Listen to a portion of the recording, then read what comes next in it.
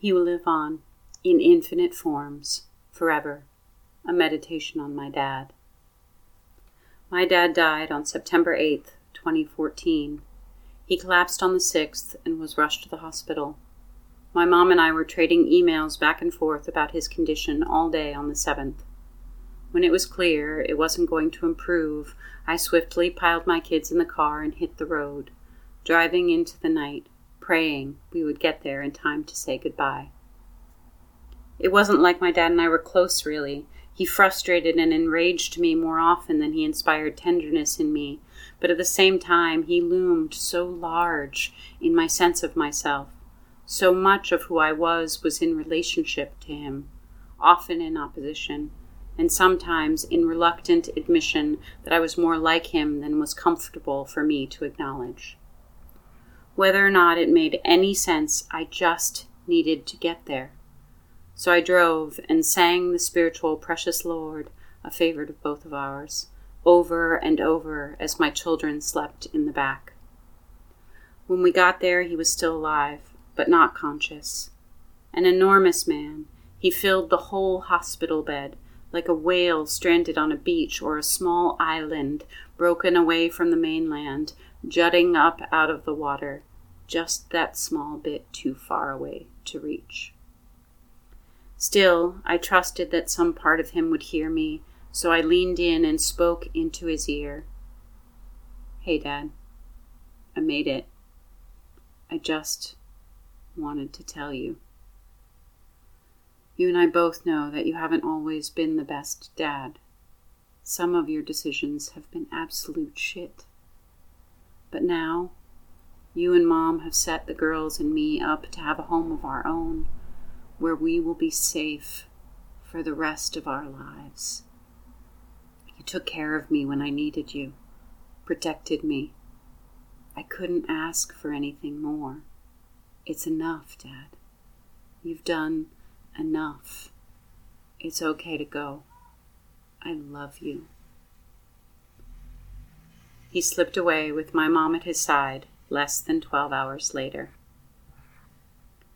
I've been scrolling past all the posts in my news feed over the last several days, reading people's tributes to their dads for Father's Day, and it has felt heavier than I expected.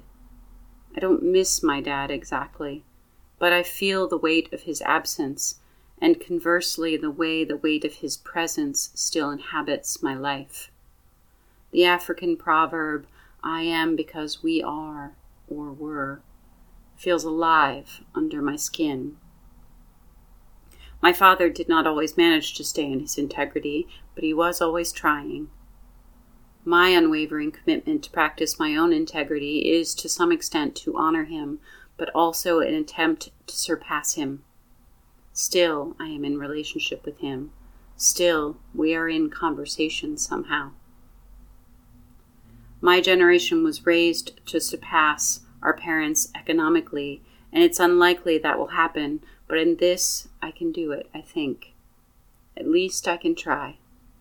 I hope it's enough for him, in whatever form he may exist now, as his imperfection and striving in the end was enough for me.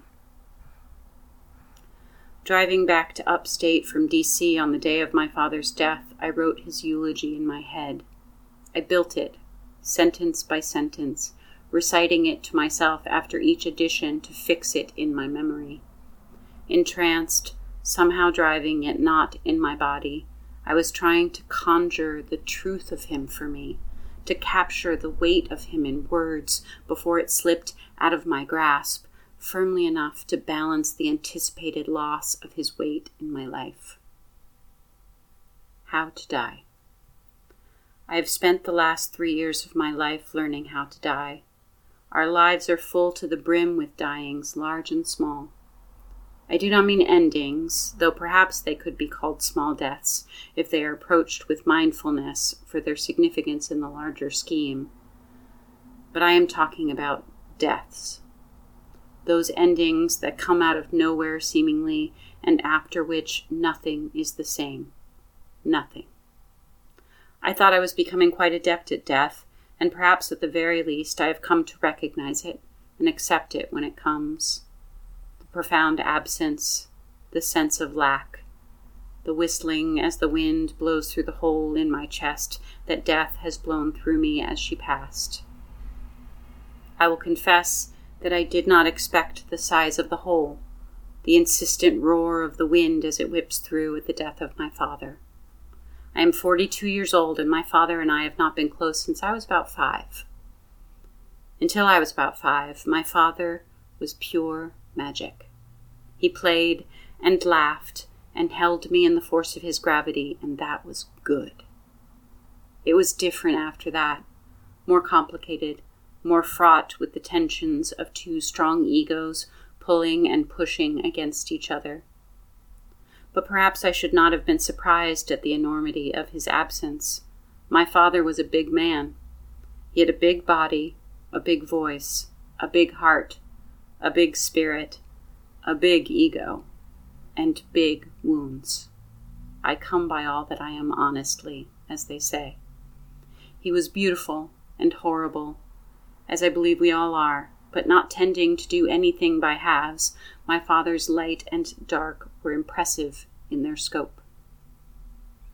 It is the nature of things, I believe, that we never truly know who our parents are, but only who they are to us. My father was a man of deep conviction and hope, who wanted to see the best in everyone and build it up. But few people are always, or perhaps even often, their best selves, and so my father left me to the wolves more times than are worth mentioning. When your father does not have your back, when he does not protect you at certain crucial moments in your life, you either become any number of unsavory and self-destructive things, or you learn to be your own father and become a warrior. I do not think my father planned to raise a warrior, but he did.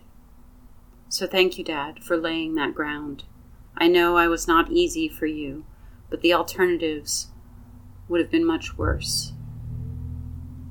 But my father also taught me how to cry because, God bless him, he was a sentimental fool. He cried at weddings, funerals, commercials, movies, sports games, every single musical performance of mine he ever attended, reading poems, listening to the radio. If I had a penny for every tear my father shed, I would be a rich woman indeed. But I inherited that from him, that tendency to be pierced through by the world because the skin barrier between us and everything else is so thin. I cry all the time. Enough that it seems the world should surely be washed clean by now, but it is not.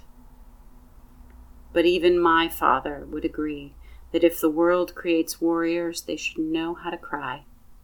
Otherwise, we are truly lost. The passion that I have for storytelling comes to me from both the rivers that converged to make me, but certainly from my father I inherited the urge to fix those stories in time, to write them down so they could be passed more clearly, to last longer. My father was great with his hands, full of ideas of all the things he would build and make and do. Because of him, I am more comfortable with a circular saw than a sewing machine and have complete confidence that if I can conceive of it, I can make it. This is no small thing for a woman in our culture. My father was also his father's son, and he expected the women in his life, particularly my mother, to care for him and attend to his needs. If you know me, you can imagine how that worked out between us. But to his endless karmic credit, my father adored my mother, perhaps even from the first moment. They were engaged 3 weeks after their first date and were married for 52 years. Did they stay together because they were people of duty and honor and so codependently enmeshed that they couldn't conceive of life apart? It could be argued that this is true, but they were also, from the first moment, completely and shockingly in love. And my father never wavered, never strayed, never strove for another. When my mother was preparing to send me off to college, she told me, "I want you to find someone who adores you." And I understand now that she was not just speaking from her love for me, but also from experience. She knew what it was to be adored, and she wanted that for me. My dad did adore me, which doesn't mean he understood me often or even probably liked me all the time, but I cannot remember a single time that I saw him in the last 10 years that he didn't grab my hand or pat my hip and say, no matter how I looked, I have never seen you look so beautiful. So many times I could not hear it because reality is more present for me than perhaps it was for my father, but I appreciate now that for him, I was a shining thing. All he could see was the light, and maybe my tired, skeptical heart could have heard that better. In the end, my father died well. He did not, as far as we can tell, suffer. Yet he held on long enough that everyone got a chance to say goodbye. And he did not linger so long that it was a torture to anyone. Everyone has to die. It is the nature of life, and I cannot imagine how it could have happened better. There is sadness in it, but there is not tragedy.